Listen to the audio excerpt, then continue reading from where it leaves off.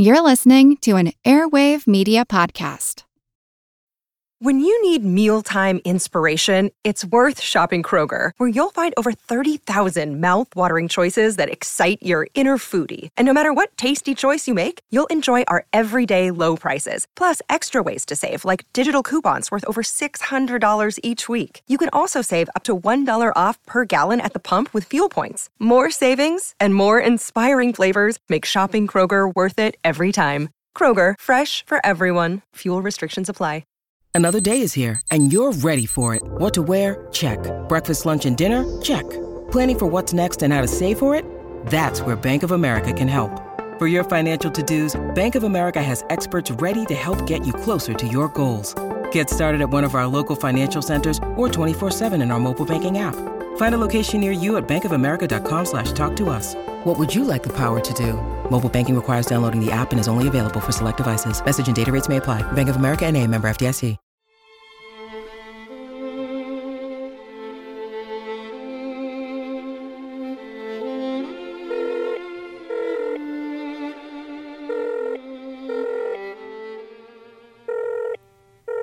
Hello? Beppe, this is Seth. Hi, Seth. How are you? I'm okay. Hey, listen, how are things in Naples? Well, as usual, there is some sun and a lot of noise. Hey, listen, do you have a moment to answer a couple of questions about your sleep habits? Oh, yes. All right. Here's the deal. Big Picture Science is doing a show on sleep. How many hours of sleep are you getting these days, or should I say these nights?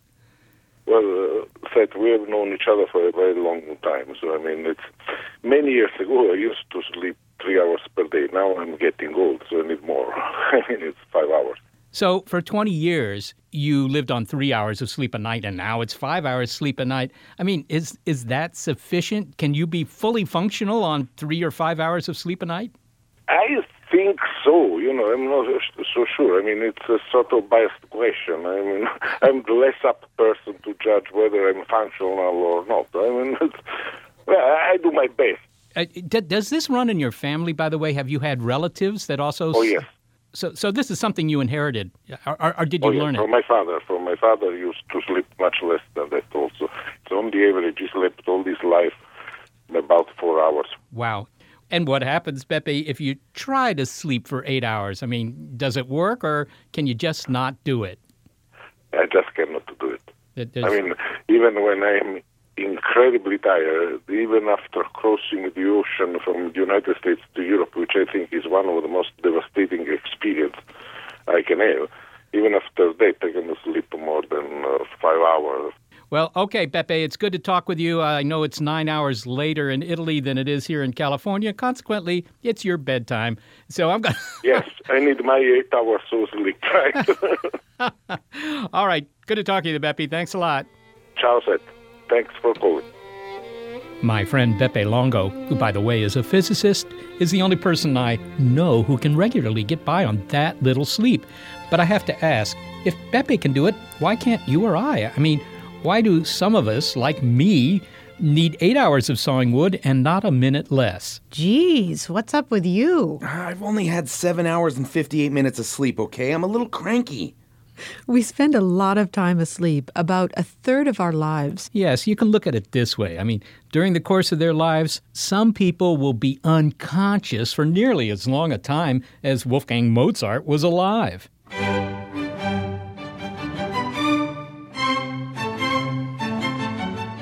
Mozart changed music forever, so what could you do with an extra 3 decades or so? I'm Seth Shostak. I'm Molly Bentley, and we're looking at sleep, something that we're all interested in and could use more of. It's Z's Please on Big Picture Science. And when you get right down to it, sleeping is weird. Well, that's right, because we do it every day, every night. But we may not really notice that it's weird, but imagine if alien beings landed on this planet. What would they think of our diurnal behavior? What to make of this species, Zork? Every spin of their planet, they drop to the ground and don't move. Then they get up slowly and carry on as though nothing happened, except they're cranky. Okay, it's bonkers. We sleep 7 or 8 hours a night. But why? Emmanuel Mignot is professor of psychiatry and behavioral sciences, and he's the director of the Stanford Center for Sleep Sciences and Medicine. He's devoted his career to studying narcolepsy, and from his understanding of the brain's inability to regulate sleep and wake cycles, well, we have at least some insight into why we sleep at all. Emmanuel, when I lie in bed before I fall asleep, I'm aware that I'm still awake. I'm even aware at the moments when I'm getting drowsy, but I'm not aware of the moment when I fall asleep. Do we know what happens at that moment that we fall asleep? Yes. In fact, what has been the most helpful to understand this specific moment has been to study brain activity during this transition. And what we see is that there is a specific area of the brain called the thalamus, which is very important to process sensory input. So that's kind of a relay where what you feel, what you hear, what you smell is coming through to then go to your consciousness. It suddenly decreases this activity very abruptly, and that's exactly the time when you fall asleep. So you're not conscious. Suddenly what happens is you just disconnect from your environment, and boom, you're in sleep. That's the first things that happen. And is sleepfulness and wakefulness, is it a binary situation where you're either awake or you're asleep? Can you experience something along that spectrum? So it is both. So sleep and wake is a binary function. I think sleep onset itself, this loss of consciousness, is really critical to define sleep. We define sleep as a reversible state of unconsciousness. But at the same time, there are different depths of sleep, and sleep can be associated with some brain activity of different kind. For example, we have a stage of sleep where we're completely unconscious and our brain activity is very slow and sluggish. That's called slow wave sleep. That's the kind of sleep you experience in the middle of your night, and when it wakes you up, you don't really know where you are, and you're kind of, what's going on? And then there's another stage of sleep, REM sleep, or rapid eye movement sleep, where your brain is very active and you are dreaming, and if one wakes you up, you would remember your dreams, but at the same time, you're completely paralyzed and you have these rapid eye movements. So there are different types of sleep, but in all these sleep stages, truly you are disconnected from the environment. You know, if an alien being came to this planet and observed the inhabitants of it and saw that for 8 hours a day, a large number of them just lay down and zonked out, it might seem very strange.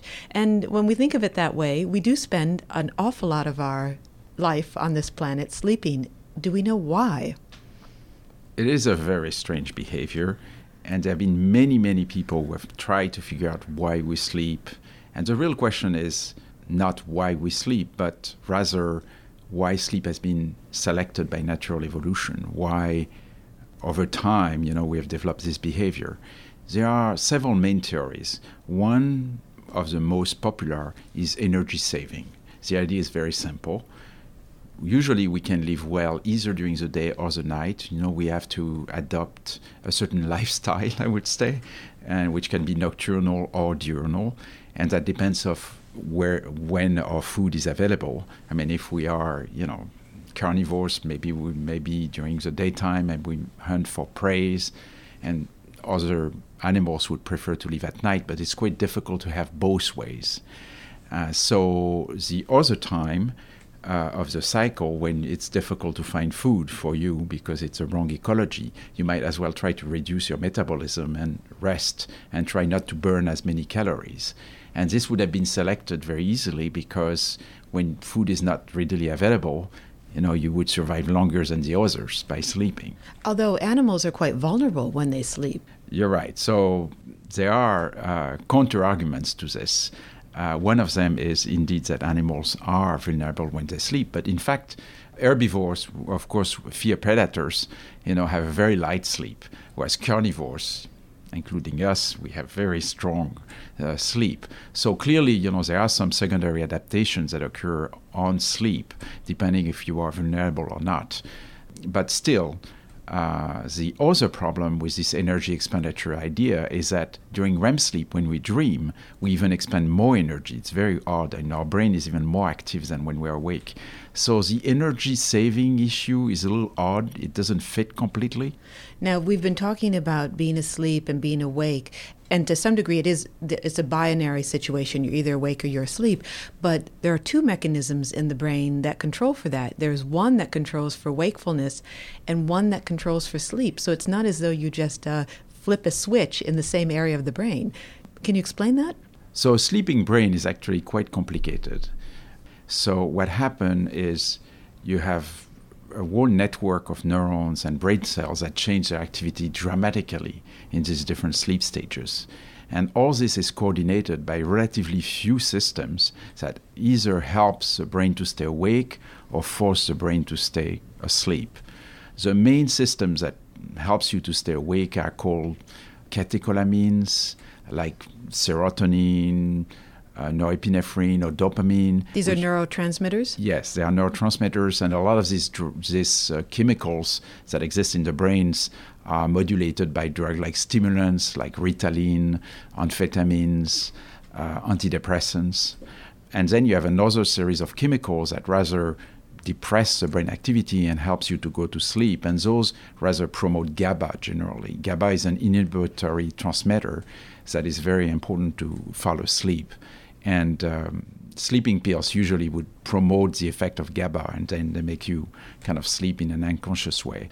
And, the activity of the brain is usually in equilibrium between these different systems. And then when the equilibrium switches to the sleep-active one, then you go to sleep. One of the areas that you work on, in fact, is your specialty, is narcolepsy. Can you give just a definition of what narcolepsy is from where you sit? Yes, narcolepsy is a very odd disorder because that's one of the few disorders where brain activity is completely abnormal, so that sleep and wake are intermingled, and patients have a brain defect that makes them experience very dramatic sleepiness, where they're tired all the time. But in addition, they go very quickly into rapid eye movement sleep, so they would suddenly dream very vividly when they fall asleep, or sometimes they would wake up and they would be paralyzed because, during REM sleep, normally you are paralyzed, but patients would just come out of REM sleep but still be paralyzed but awake, so it can be very scary. Or even sometimes they may, when their emotions like laughing or joking, we don't really know why, it seems to activate the paralysis of REM sleep, and suddenly patients become paralyzed or fall down. So they'll be laughing about something, or they'll be making a joke, and then they just fall asleep. It triggers something. Yes. It's not exactly that they fall asleep. It's rather that they are paralyzed. They have the paralysis of REM sleep. You describe these two mechanisms in the brain, and I know we're generalizing here, but yes. One that controls wakefulness and one that controls sleepiness or sleep. In the case of narcolepsy, are they both experiencing disorders, or is it's a disorder of one mechanism rather than the other? The cause of narcolepsy is actually very simple. It's just one of these wake-promoting systems that disrupted. It was discovered in 1999. We had actually a dog colony of animals with narcolepsy. And dogs? Yeah, it's very odd. Narcolepsy has been first reported in the 19th century in humans, but no one really knew the cause of it. And then in the 50s, some people discovered that dogs could have the same problem. So if you have a dog, I'm sure you know that the dog would like to nap very often. And you do have a dog because you have a picture of yourself, a big picture of yourself with your dog here in this office. Yes, you're right. I have a narcoleptic dog as well at home, you actually. You do? Yes. His name is Bear. He's way more famous than me, actually. He has a Facebook with many more friends. But anyway, Bear has narcolepsy, and the way it manifests is he's tired all the time. He naps more often than other dogs.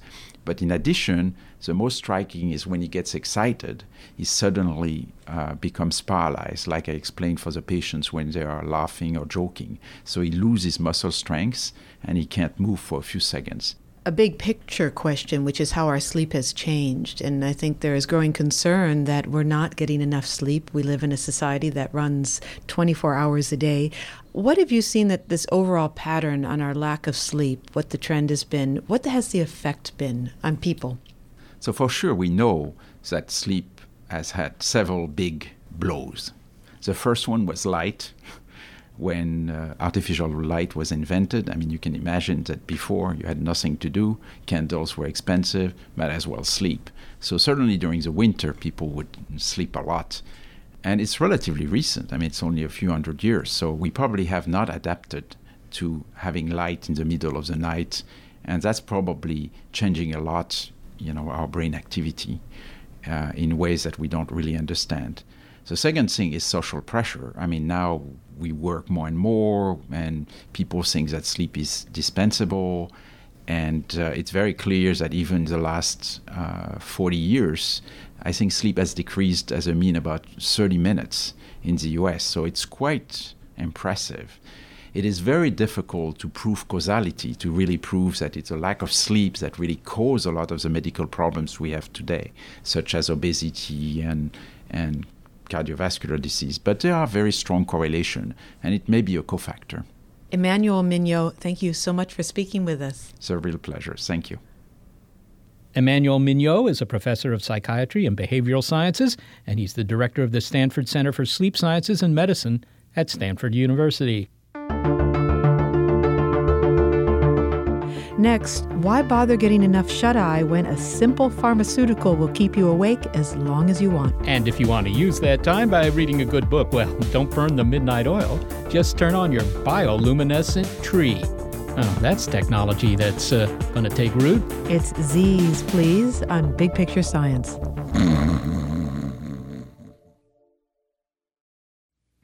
Hello, everyone. You may recognize me as Gabby from the History of Everything podcast. And my name is Brenna, and you don't recognize me from anything yet. Together, we're two scientists who explore all of the weird little questions and conspiracies of the universe in our new podcast, Mystery of Everything. Everything has an explanation. We hope. That is what we're here to figure out. We will dive into the science behind many popular conspiracy theories, such as vaccines causing autism, flat Earth theory, and was the moon landing fake? And if so, why the heck would anyone even do that? But it's not just conspiracies. There's a lot of cool mysteries that we will attempt to use science to explain, such as near-death experiences, what made the Vikings go berserk, and can I control my co-host with MK Ultra? Wait, what? Anyway, make sure to check out the Mystery of Everything podcast everywhere where you find your podcasts. There was a time 1 or 2 centuries ago when almost everybody rose and slept according to whether the sun was in the sky. Another day. Let's get those cows out of the barn. Wake up and smell the clover, cows. Let's see, a few more nails and I've got, whoops, a sunset. And there's Ma's supper bell. Time for some soup and then I'll hit the hay, which in the case of my mattress is technically straw. Then the widespread availability of artificial light changed our natural sleeping habits. First, gaslight. Come to bed, Charles. Hold on, wife dearest. Let me read just one more chapter of this fascinating book, The Migration Habits of the Northumberland Swallow as Observed by Sir Reginald Hornsby, FRS. Then came the electric lamp. Charlie, turn off the light. It's time for bed. I'm reading the newspaper, dear. Alfred Dreyfus may be convicted of treason. Remarkable. Things changed again with the bioluminescent tree. Yo, Chuck, turn off your bioluminescent tree so we can sleep. In a sec, I'm reading the manual for my personal robot. Number 2, will obey the orders given to it by human beings, except in the cases where... Our futures just got brighter and wakefulness more attractive with a new twist on natural light. We can certainly see the forest now for the bioluminescent trees. Molecular biologists from the Glowing Plant Project are tinkering with the genes in plants to give us trees that both grow and glow. Kyle Taylor is one of those scientists. And Kyle, before we get to how or when, I have to ask you, why? Why engineer glowing trees? So this isn't really a new idea. You can look back in 1986, I think the first glowing plant was produced. And I think it's something that's kind of captivated people's imagination. Something that kind of glows is something you can see. And a glowing plant is kind of a cool idea. So it's kind of a demonstration of capability project in a way. I mean, if you could make trees that could pick birds out of the air, you'd do that. Maybe not that. But glowing's a little, I guess, easier to imagine. So. All right, well, let's see how you do this. I mean, it's the application of, do I have this right, synthetic biology. What creatures are you mixing and matching here, and how are you doing it? So essentially, we're taking the genes that make bacteria from the ocean glow and taking those genes out, the glowing genes out of that, and putting it into the plant and kind of rewriting them in a way that the plant can read it a little bit easier. One analogy would be, I remember back in high school having a really hard time going back and reading like Chaucer, because it was written in a bit of an older English dialect. You could still kind of read it, but it took me a long time to do it. That's kind of what's happening if you just take the genes directly out of the bacteria and paste it into the plant. It's still DNA. I mean, the plant can read it, but it's a little different dialect, so it's a little bit slower for the plant to read. Well, let me see if I understand this now. Mm-hmm. Rather than looking at this plant, here's the plant DNA. I got it laid out in front of me one way or another. and I say, all right, now I need to put this sequence of base pairs or whatever it is, I need to put them here because that will cause the plant to produce whatever it is that's necessary for it to glow. Now, I could either take that bit of DNA from some other critter, some microbe, and try and paste it in there physically, or I could rewrite the sequence. So which are you doing? Essentially, we're going to be rewriting the sequence. Okay. So it still produces the same protein. It's like the protein in the end is the same. All right. Now, this protein, it's called luciferase?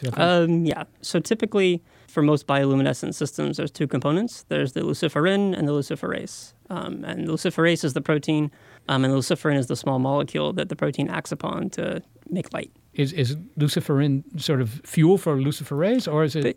Basically, yeah. You can think of it that way. Okay. So, well, just because you re-engineer the plant to produce luciferase, you also have to re-engineer it to produce this luciferin, right? Otherwise, it's not going to do anything. Or do you just feed it into the plant somehow? So the original plant that I was talking about in 1986 was made where they put the luciferase, the protein, in, and then they fed the luciferin to the plant. And what we want to try to do is put both in. So this will be a self-perpetuating. It's a system that the plant will do all that's necessary. You don't have to pay any attention to it. It'll do it on its own. Yeah, you'd still want to water it, but... Yeah, well, whatever its plant needs might be. Right. But its glow needs, yeah. You don't have to give it miracle glow, right? Right. So, okay. Now, let's say that this works. I assume it's going to work, right? It's going to work.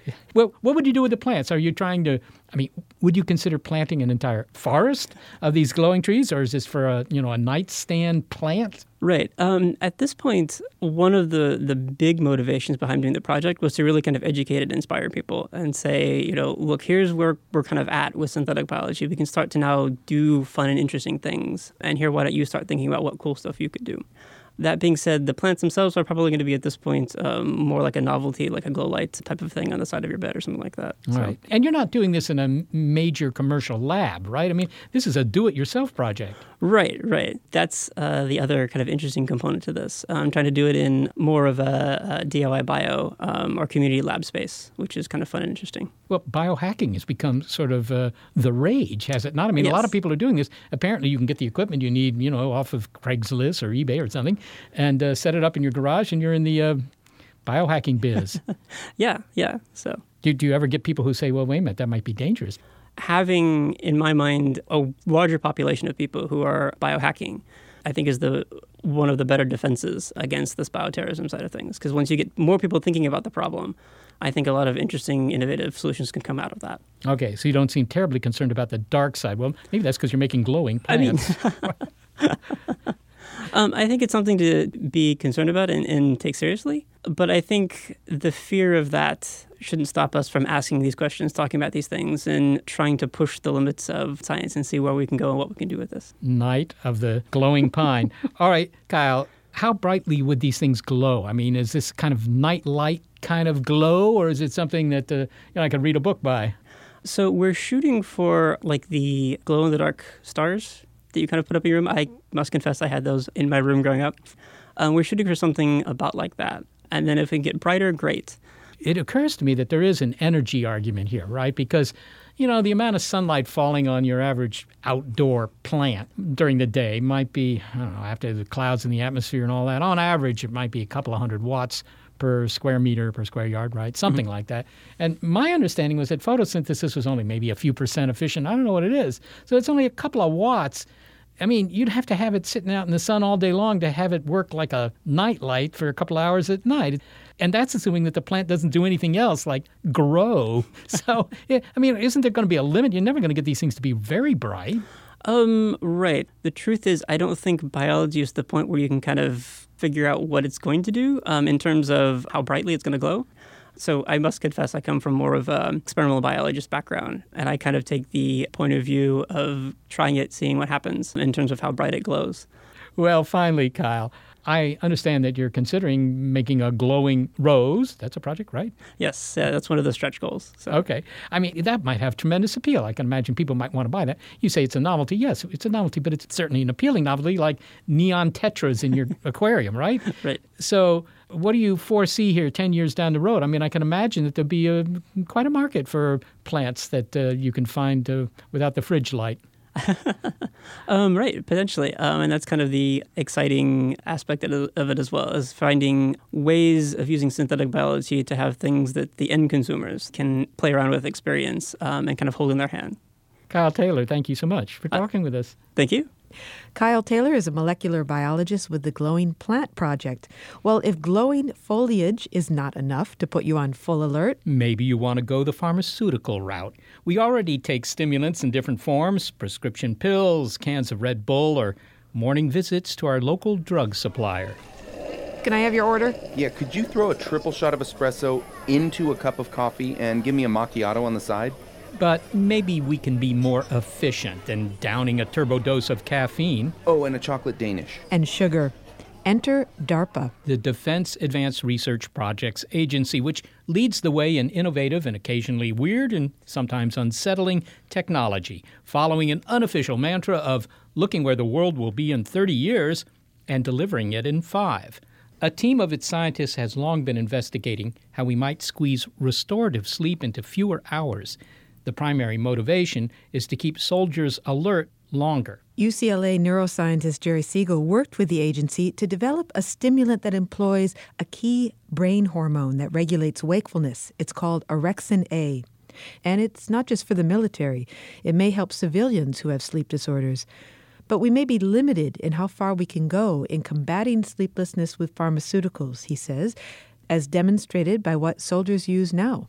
The newest drug in keeping awake category is Provigil, and so that can be used, but amphetamine is more powerful, and that's also used. And obviously there's a trade-off between the side effects and the necessity to stay awake. If you're in danger and you need to stay awake, one of these drugs is probably a good choice.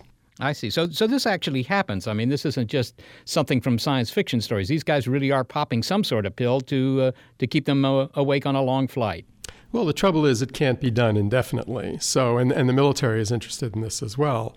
If you have to stay up for one night, you can drink coffee, or you can take amphetamine, or you can take Provigil. The military for some time has been interested in the idea of sort of continuous performance by soldiers who are in a battle, and they would like a soldier to be able to be alert and active for a couple of weeks. Now, this is nearly impossible without consequences and without the drugs becoming progressively less effective and the side effects increasing. Well, speaking of things that might work, I mean, you've developed a new drug together with DARPA, the Defense Advanced Research Projects Agency. This is apparently a nasal spray that can fight the need for sleep, and the active ingredient is called orexin A. What is orexin A? How does it work? Well, this is not something that we particularly developed, but we were involved in the discovery that narcolepsy is caused by a loss of the neurons containing this peptide. And so we tested replacing it in narcoleptic dogs that we have. And we also did a study in which it was given to monkeys, which were normal, but had been sleep deprived, and it restored their performance. So it does seem that this drug, when it's missing, will cause people to be sleepy, and when you supplement it, will increase waking and reverse the effects of sleepiness. So if I shot this spray up my nose, presumably, at 3 a.m, I would still be awake. Would I feel alert? Would I be cognitively as good as I am during the day, as poor as that might be? Well, to the extent that it's been looked at, I would say yes. In much the same way that caffeine and amphetamine will keep you awake. Well, it certainly sounds appealing. I mean, drinking coffee, gosh, I mean, that's a bit of a ritual, and one we're so used to, we don't consider it particularly onerous. But if I could just take a squeeze bottle out of my pocket and squeeze it into my nose and get the same effect, do you know, are there any side effects? I mean, it seems to me that anything that works on the brain, and this is a peptide that works on the brain, I mean, the brain is a complicated thing. It's like deleting a line of code from a software program. It's sure to have effects that are probably unanticipated. Well, that's exactly right. So narcoleptics are losing a relatively small group of neurons in one part of the brain, and they have this specific syndrome. These neurons connect with a lot of different parts of the brain, but they're being controlled by the whole brain, as you say. And when you take it nasally or intravenously, it's not going just to the normal sites and certainly not in the normal doses. And this is true with all psychoactive drugs. Jerry, I have a friend in Italy, Giuseppe Longo. He claims to only need a few hours of sleep per night. That's been true all his life. How does he do that? Why don't we just study his brain and develop something by learning what it is that's going on with him? Well, this is part of the essential mystery of what we don't know about sleep. It's true that there are people who can get by on 5 and 6 hours of sleep, and there are other people who need 8 or 9 hours of sleep or even 10 hours of sleep. And there seems to be no kind of cognitive correlate of this. In other words, the people who naturally don't need a lot of sleep function quite well.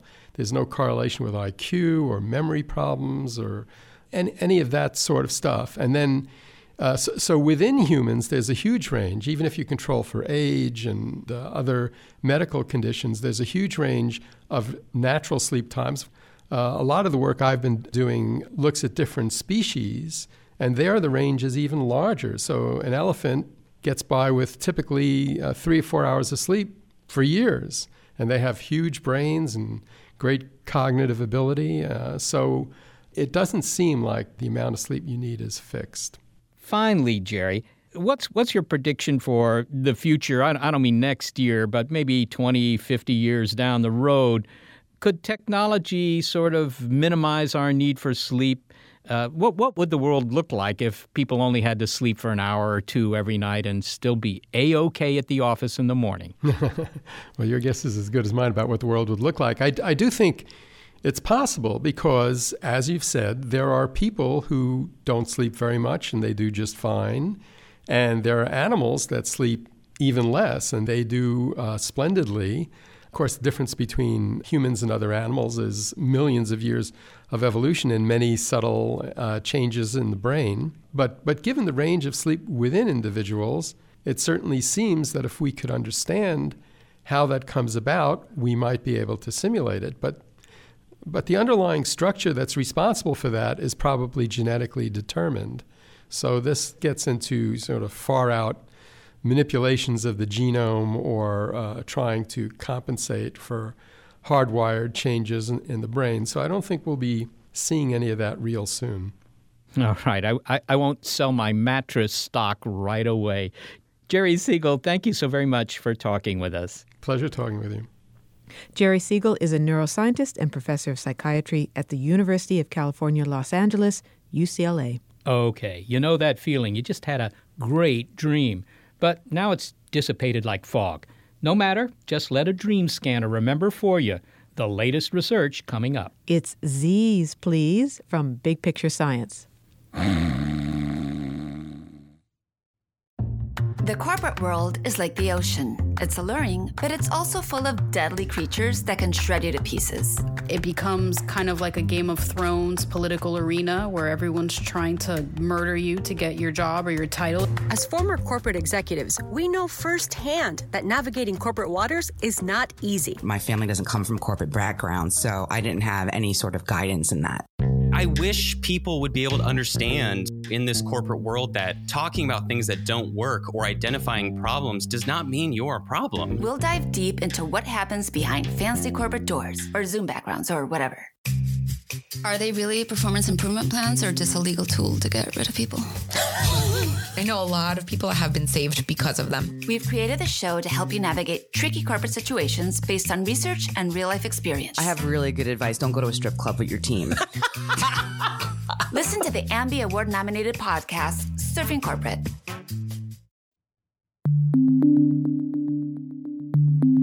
Imagine you are now getting very sleepy.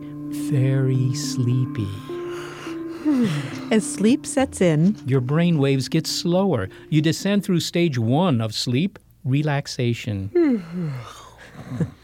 And into stage 2, light sleep. Get that guy a cork. And from that to stage 3, slow brainwave, deep sleep. After this restorative phase, the brain has a spurt of rapid eye movement, REM sleep. If you're wakened while in this phase, you're likely to report dreaming. Which interests this guy.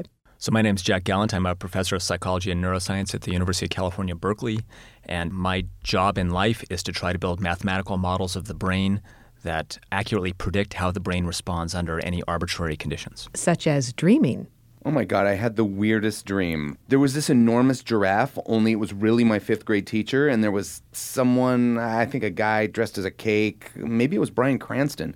And then a bunch of things happened, and then there was something else, and dang, I can't remember it. Well, one day you'll be able to throw out that nightstand dream journal because brain scans will record everything for you. And steps have actually been taken in that direction. There are scientists in Japan that have shown early success in decoding dreams with brain scans. So what they do is they monitor the brains of sleeping subjects to see what sort of patterns arise when they dream. And then they decode new dreams based on that earlier data. Okay, this gets a little far out. So let's bring back Jack Gallant. The Japanese dream decoder, and we'll return to that later, builds on his work.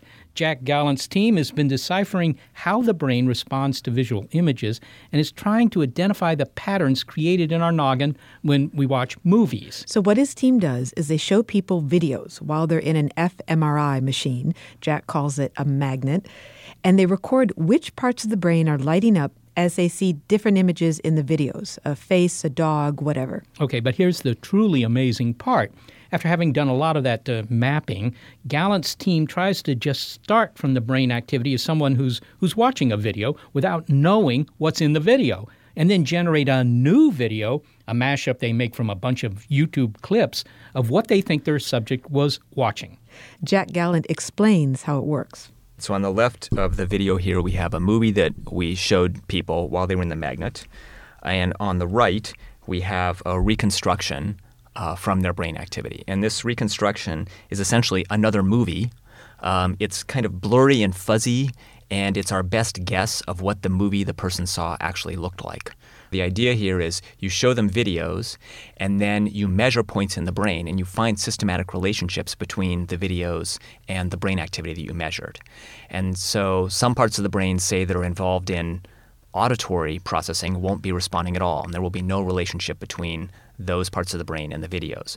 Parts of the brain that are responding to little local features in the videos, like a nose or an eye, those will respond only when a nose or an eye is on the screen.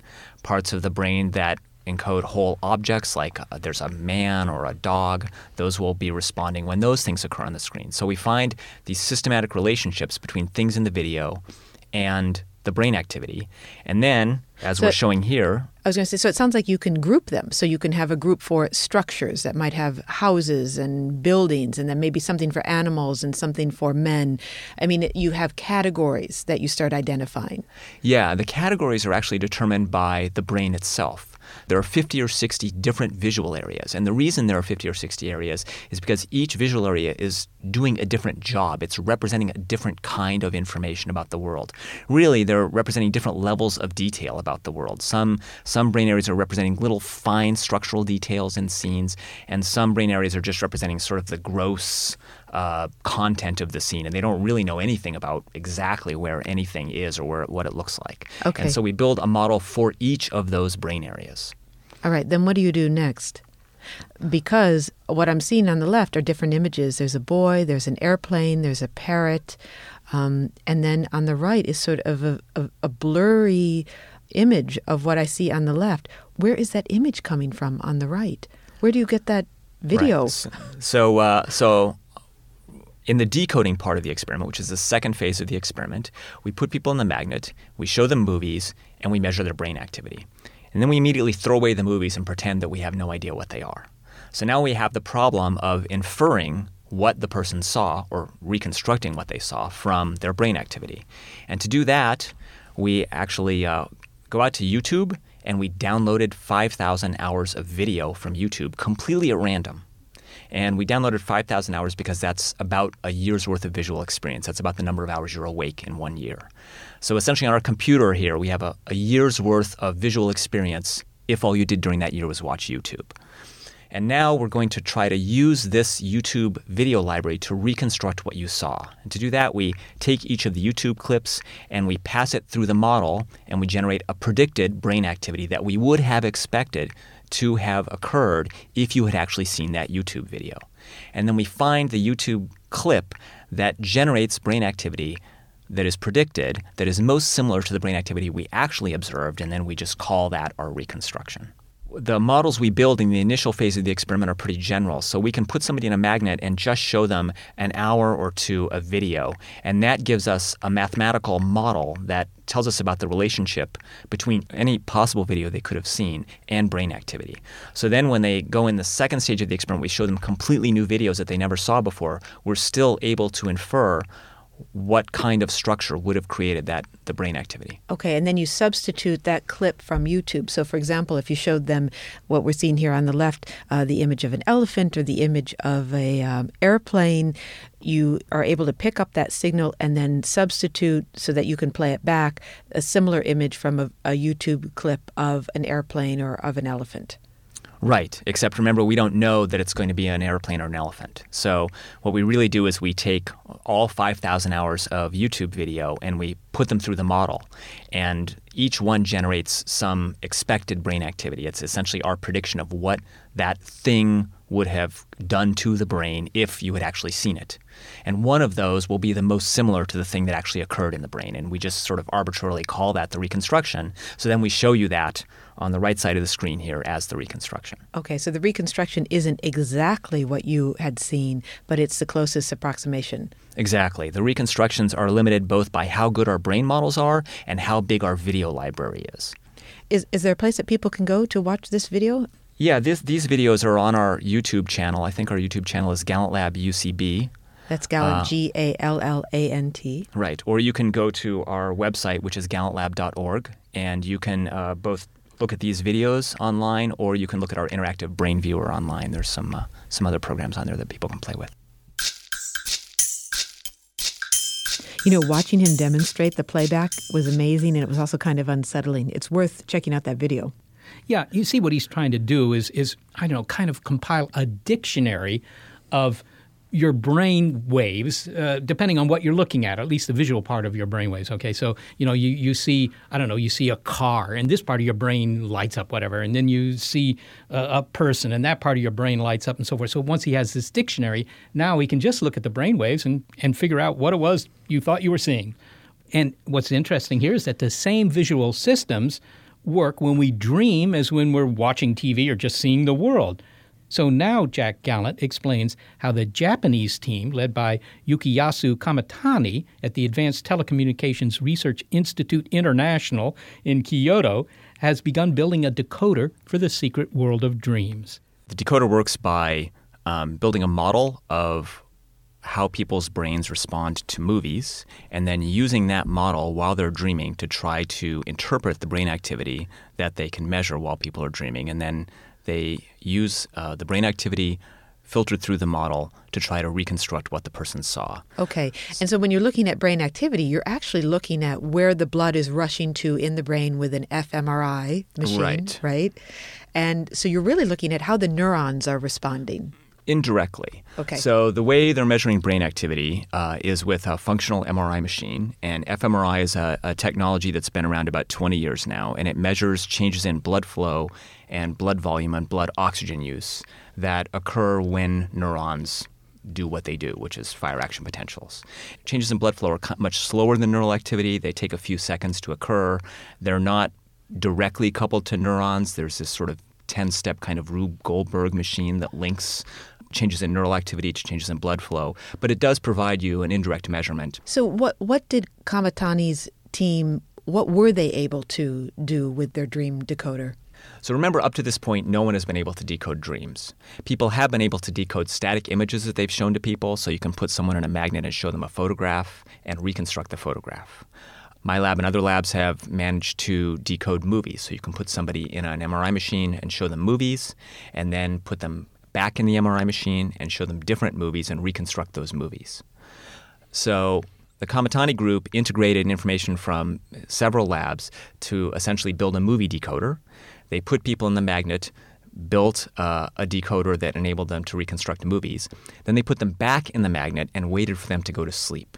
Now, you might think that would take a long time, but actually it's really boring to be in the magnet, and people go to sleep really fast. So as people are dropping into sleep, they go through a special dream period that's not true dreaming, but it's called hypnagogic dreaming. And this only lasts a few minutes, and then you drop into deep sleep. So they would monitor people's brain activity, and when they entered hypnagogic dreaming, they would wake the subjects up, and they would ask them what they were dreaming about. So then they had some sort of notion of what the person was actually dreaming about, and that would enable them to check to see if their reconstructions of the dreams were correct. Can you give me an example of what someone might have been dreaming and then what the team did with that information? Sure. So someone might fall into hypnagogic dreaming, and then they would be waken up, and they would tell you in Japanese, oh, I was dreaming that I was at school and I was writing on the blackboard, and then you woke me up. So now Kamatani's team would try to reconstruct the dream directly and see if what they got was somebody writing on the chalkboard. It sounds really futuristic. So what do you mean when you say then they reconstruct the dream? When you think about reconstructing either a movie that somebody actually sees or a dream, the question really is, what are you reconstructing? Because you can reconstruct different aspects of the experience. So if you're trying to reconstruct a movie that somebody saw, you could try to reconstruct all the little edges and where they occur and their motion across the scene. And then if you did that correctly, you would actually end up with a video of the movie that they saw that was reconstructed from brain activity. But you could also make a more abstract reconstruction, where instead of reconstructing the actual physical structure of the stimulus, you just reconstruct the content of the scene. For example, I'm sitting in a booth now looking at you, and there's a microphone, and you're wearing some headphones, and instead of reconstructing a picture of you, I could maybe read your brain activity and then just say, oh, there was a microphone and a woman and some headphones. Hang on, you would read my brain activity because you would know what was happening in my brain whenever women appeared and whenever microphones appeared and whenever headphones appeared. So are you saying that you could look, or you and Kamatani's team could look at a brain scan that had nothing but just data about my brain activity and say, oh, she was having that dream again about running through the forest? In theory, yes. In theory, anything that is essentially what I call explicitly represented at the brain at any given point in time, you should be able to decode. How does that information help you? Say that you could read my dreams in this way. What is it? Is it telling you something about the nature of dreams, what dreams mean? Is it a form of mind reading? Why would we want to do this? Well, Kamatani has his reasons for decoding dreams, and he thinks they might be useful for interpreting the function of dreams, that if we knew more about what people were dreaming about, we could try to understand why people dream, because at this point we still don't know. You know, philosophers and scientists have thought for hundreds of thousands of years about why people dream. And to this day, we still don't have a good idea of that. The current thinking in neuroscience is that dreaming has something to do with memory consolidation and learning, but that is probably an oversimplified answer, and it may be that dreams have several functions. It may be that different kinds of dreams or dreams occurring at different points in the sleep cycle have different functions. So we don't really know why we dream, and Kamatani's view is that if we could decode dreams, it would help us solve that problem. And does that mean that you can also say, by decoding dreams, you can say what they mean? Because that's what people want to know. What did my dream mean? I have this dream every night. I've been dreaming that I'm running through a forest or whatever. What does that mean? Because that's what people want to know. Well, I don't think that this decoding approach will help that, because all it's going to tell you is what you were dreaming about, right? It's not going to tell you what that dream means or why it occurs in your life, or why your brain generated it. And if you can accurately report what you were dreaming about, then really the decoder doesn't help at all, because all it's going to do is tell you what you already know. Now, there's a movie, this evokes a movie for me at least, called Eternal Sunshine of the Spotless Mind. And in that movie, it's a good film, neuroscientists can zero in on specific memories in the brain, in this case, can erase those memories. Now, this was all science fiction, but what you've described to me here raises the question of, could you potentially do something like that where you can zero in on a specific image and erase it, and this might help if you were having disturbing dreams or post-traumatic stress? Well, I used to say that this was a really great science fiction movie that had no chance of being true, but actually it's possible that you could do that one day. So as you mentioned in the movie, people dream, and then while they're dreaming, there is some sort of device that's used to essentially zap the memories of their current dreams, and then they forget them. Now, this kind of brings together two different lines of scientific research that are completely independent. The first is you need to build a dream decoder, because you're going to have people that are asleep, and you want to essentially build some sort of device that will give you a TV picture, a video of what they're dreaming at a given point in time. And based on current research, that's potentially possible someday when we have a better method of measuring brain activity.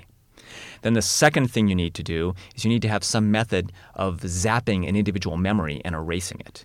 And people used to think that was impossible, but actually there's been a lot of work in rodent models, rats and mice really, that show that you probably can zap individual memories. And this takes advantage of I don't want to call it a fact, the theory that every time you recall a memory, essentially it's decoded from your brain, and then it has to get written back into the brain again. And so memories, every time they're recalled, are continuously overwriting old memories. So the idea is, if you have your mouse recalling a memory, and then you apply some sort of electrical or chemical trigger that blocks the re-encoding of that memory, that then the memory will be lost. So you can imagine if you had a dream decoder and then could identify the location in the brain at which essentially memories were stored, and then block those memories using this other kind of trick, that might be possible. Obviously, this raises many questions, but one is, you had just said earlier that we don't know what dreams mean. So we don't know if going in and zapping a particular dream that's disturbing might create more harm than good. There may be a reason why we're having that dream. We're working it through. We don't know what the function is, and maybe getting rid of it could actually cause a problem. Oh, absolutely. I mean, doing anything to someone's brain could potentially cause a problem. So you don't want to just be going in and zapping memories willy-nilly right and left just for the heck of it. That would be a really bad thing. You had a look on your face that actually would have been translated into duh. Well, right? I think a lot of people think that neuroscientists are actually, our goal is to try to go in and manipulate the brain or manipulate people. But actually, most of us are just trying to understand what the heck is going on. Jack Gallant, thank you so much. Thank you for having me on. Jack Gallant is a professor of psychology and neuroscience at the University of California in Berkeley. Thanks to our dreamy production duo that never sleeps on the job, Gary Niederhoff and Barbara Vance. Also support from Rena Shulsky-David and Sammy David and the NASA Astrobiology Institute. Big Picture Science is produced right here at the SETI Institute, and thanks also to our listeners. You've been listening to Z's Please, and you can find more Big Picture Science on iTunes and through the link on our website. And if you have insomnia, you might want to check out that website. We have a large archive right there. And while you're online, why not go to Facebook and become a fan of the program? You can leave your comments there as well. And if you're a podcast listener but you prefer over-the-air radio because you find it just a little more relaxing, check out the listing on our website of radio stations that carry the program. And if your local station is not on that list, well, consider letting them know you like the show.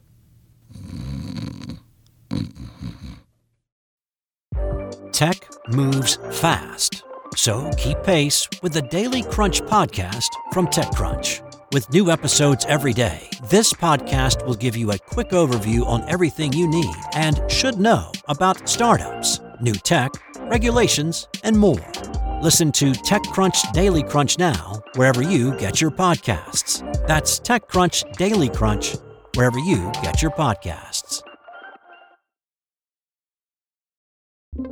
Get ready to geek out. The Wired Science Podcast explores all the latest and greatest in science, everything from strange diseases and biological breakthroughs to interesting tech and mysteries in outer space. Listen to Wired Science today wherever you get your podcasts. That's Wired Science wherever you get your podcasts.